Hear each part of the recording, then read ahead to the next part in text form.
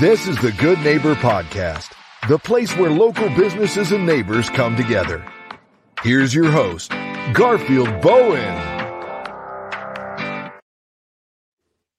Welcome to the Good Neighbor Podcast. Today we have good neighbor John David Cooney with John David Cooney Designer Jewelry. How you doing today? I am doing great, Garfield. Thank you so much for having me on your show. We're excited to have you on and to learn all about your business. I know you are a jewelry store. You do jewelries.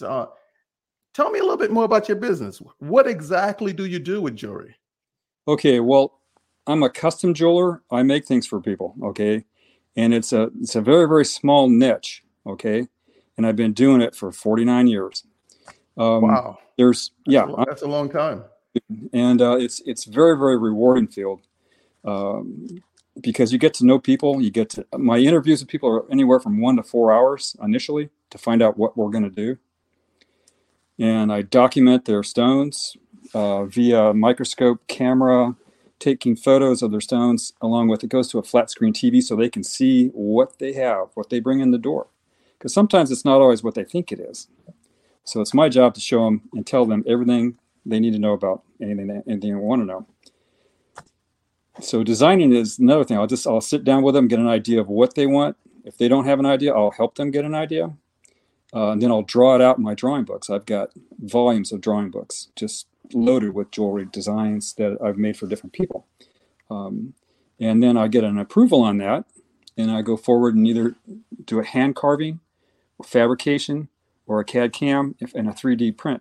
And we cast it up. Make it, set the stones. I get approvals on all the stuff as I go along. So everybody knows exactly what they're going to get. There's no surprises in what I do. I've learned over the years to really have my clients know exactly what's going on. And I send them a lot of pictures and videos as I work in progress, as I go along. So they find it very educational because most people don't realize how much is involved in actually making a custom piece of jewelry that's a one of a kind. It's very interesting. I learn every day from doing these shows. I meet a lot of great people and get a lot of knowledge. What do they use these jewelry for? Is it gifts, weddings? I mean, what all do the you above? All of the above? I specialize in engagement rings because I do a lot of them. But I make a lot of stuff that's just for fun. I mean, I did a solid platinum motorcycle with an angel on it. It was a it was just 2 inches long, but it was a miniature everything. I mean, it had everything on. And I've also done, interesting pieces that, like I did a platinum dragonfly that was 2¼ inches wide. It articulated, its tail moved around, and had 215 stones in it. From colored stones to diamonds. It was beautiful. It was a really cool piece to make. While you're talking, I'm thinking, and it could really make a really, really good gift. Tell me something. How did you get into this business? Yeah. Okay. Well, I tell you, I'm dyslexic. Okay. And when I was growing up, that was a long time ago, they didn't know what that was. So I did poorly in school, and I wasn't exactly college material, but I knew I could do anything with my hands. I could make anything. And from scratch. I knew it, and I had a photographic memory. So I went to work in the mines in Arizona and trying to get onto the machine shop. And I pestered the guy day in, day in. And finally he says, "Look, kid, you got to be a minority, get on the machine shop. You've got to be Mexican. You're not Mexican. Get out of here." So leave me alone. So the next day I went to the Tucson Public Library and got everything I could on jewelry making. Because that field had so many different techniques in it that would take me a lifetime to learn them. And virtually it has. So it's always kept my interest, and it's very rewarding. I mean, I get to make people happy, and it's fun. So that's how I got into it. And I'm self-taught. First 15 years were silversmithing and doing shows coast to coast, American Craft Enterprises, all those wholesale retail shows. And then I went pro and moved to the Virgin Islands and just did gold work and diamonds.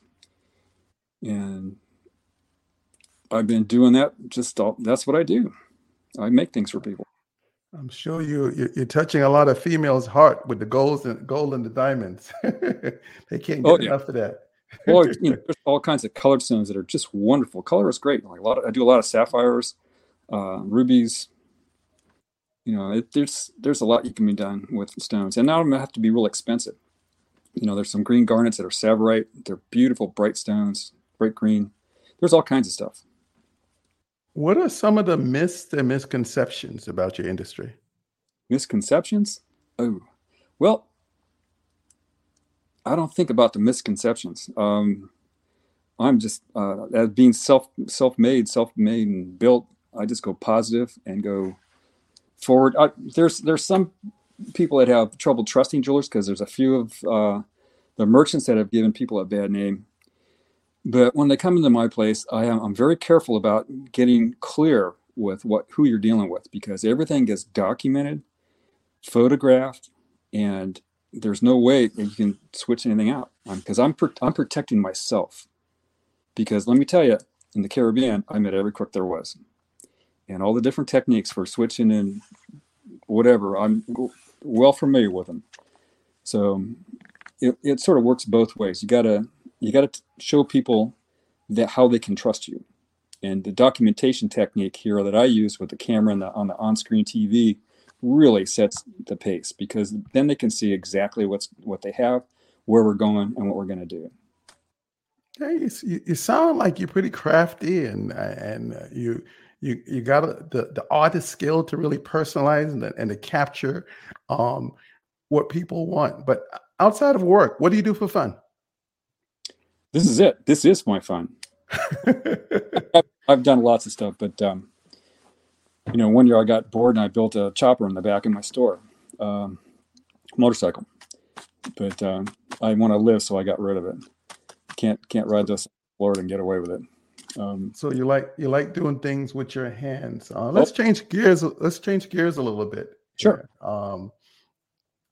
Could you describe one hardship, life change that you rose above and can now say that you are better and stronger for it? What comes to mind? Well, there's only one thing, and that was getting divorced.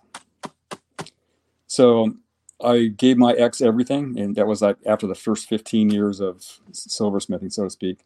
Gave her the 40 acres, gave her the house, gave her the business, because I knew I could start over, and she was going to need it. And we remained friends, period, and which was a really good thing, because we should have just been friends in the first place. But I went to the islands, and that's where it was hard, because I didn't know anybody, and I was just starting from scratch. And you really have to dig deep in yourself to be able to pick yourself up and build yourself and build your own little empire, what your own goals are, and be determined to have them work. You have to have determination and will. And that's what I have. Yeah, I'm sure a lot of our listeners could relate to that. What is the one thing that you wish our listeners will take away from this interview today? Peace and happiness. Peace and happiness. Okay. Well, John David Cooney. Yes. I really appreciate having you on the show. And before I even come to a close, what's the best way for our listeners to reach you? JohnDavidCooney.com. Okay. Is there a number you'd like to share? Yeah, it's 772-286-6660. That's the office. It's in Stewart.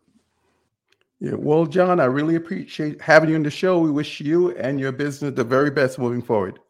Garfield, thank you very much for your interview. Thank you. Thank you for listening to the Good Neighbor Podcast, Port St. Lucie. To nominate your favorite local businesses to be featured on the show, go to gnpportstlucie.com. That's gnpportstlucie.com. Or call 772-362-3840.